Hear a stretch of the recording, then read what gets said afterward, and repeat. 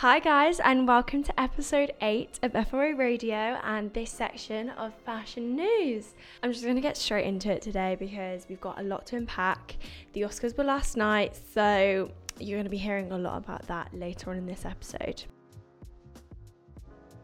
So to start off, I want to begin with resale fashion and kind of the growing incline towards creating a more circular fashion industry, because I read on Business of Fashion this morning that the resale and the circular fashion industry in general is said to make up 23% of the retail sale in 2027, and it's expected to reach 250 billion globally. Now obviously that is a very lot of money, but I can see how they're going to reach that number, because obviously this is a very much a growing demographic that doesn't look to be slowing down anytime soon.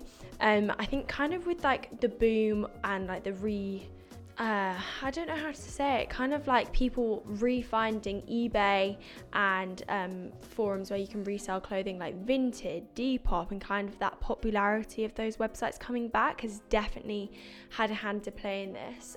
So the secondhand market now is absolutely huge. So to conclude on that little point, if you're thinking about adding to your wardrobe and creating a long lasting effect that's not just going to be here for one season and out the next, I would look into buying a pre-loved piece rather than a brand new one from the internet. Okay, now honestly this is going to be my last point, but I'm just too excited to get into this. The Vanity Fair Oscars party, it was the 95th Academy Awards last night, and oh my gosh, it did not disappoint. The outfits were incredible, and firstly I just want to start off with giving recognition to the one and only Ruth Carter. If you don't know who Ruth Carter is, she is an American costume designer, best known for her works on film and television. She's created and been collaborated within 40 different films that are in her credit. And she made history 4 years ago after she became the first black person to win the category of costume design for the movie Black Panther. And her achievements did not stop there, because last night she became the first black female to win 2 Oscars ever for her Black Panther Wakanda Forever movie. That is just incredible. I love that movie, and you can definitely see why she won the costume inspiration. I've read some articles that state why she won and why they think that she won, because the cultural accuracy while taking indigenous influences from across the African continent was amazing, and also visually it was beautiful. So yeah, it made her the first black woman ever to win 2 Oscars in history.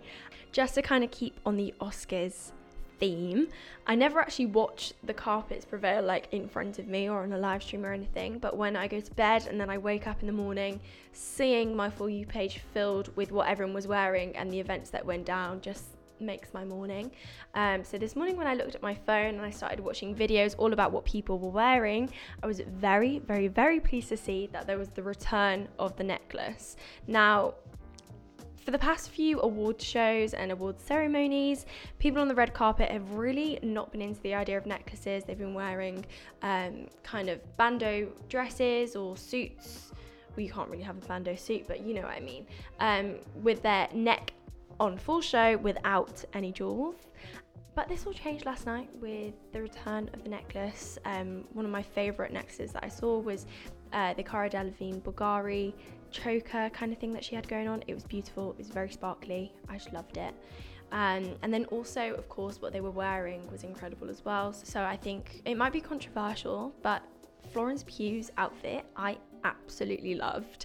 I think it was very her, like she has done similar things before, so maybe people were expecting her to kind of do something a little bit different, but what she was dressed in that like two-tone like hot pants and then an over top or an overskirt, whatever you want to call it, was just very elegant in the taffeta fabric. And it seems that kind of taffeta and like the big skirt era was very much a theme at Vanity Fair last night, with other celebrities like Sophia Carson adopting at least one of those 2 themes and a lot of other people doing the same.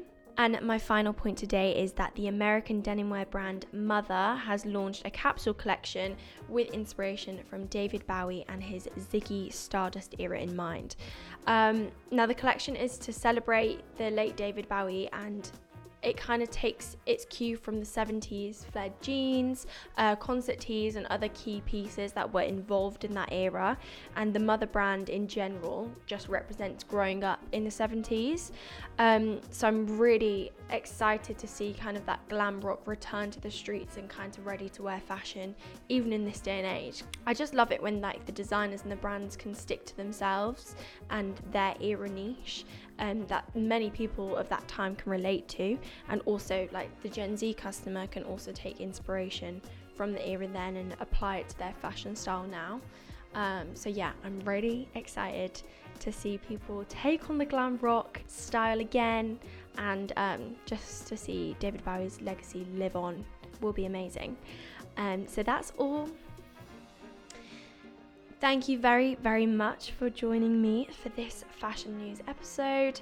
That's all I have for you today. Thank you very much for joining me for this Fashion News FRA Radio episode. Don't forget to follow our social media at Fashion Retail Academy on TikTok and Instagram and Facebook and LinkedIn and Twitter. But yes, thank you so much, and I'll see you guys next week. Bye.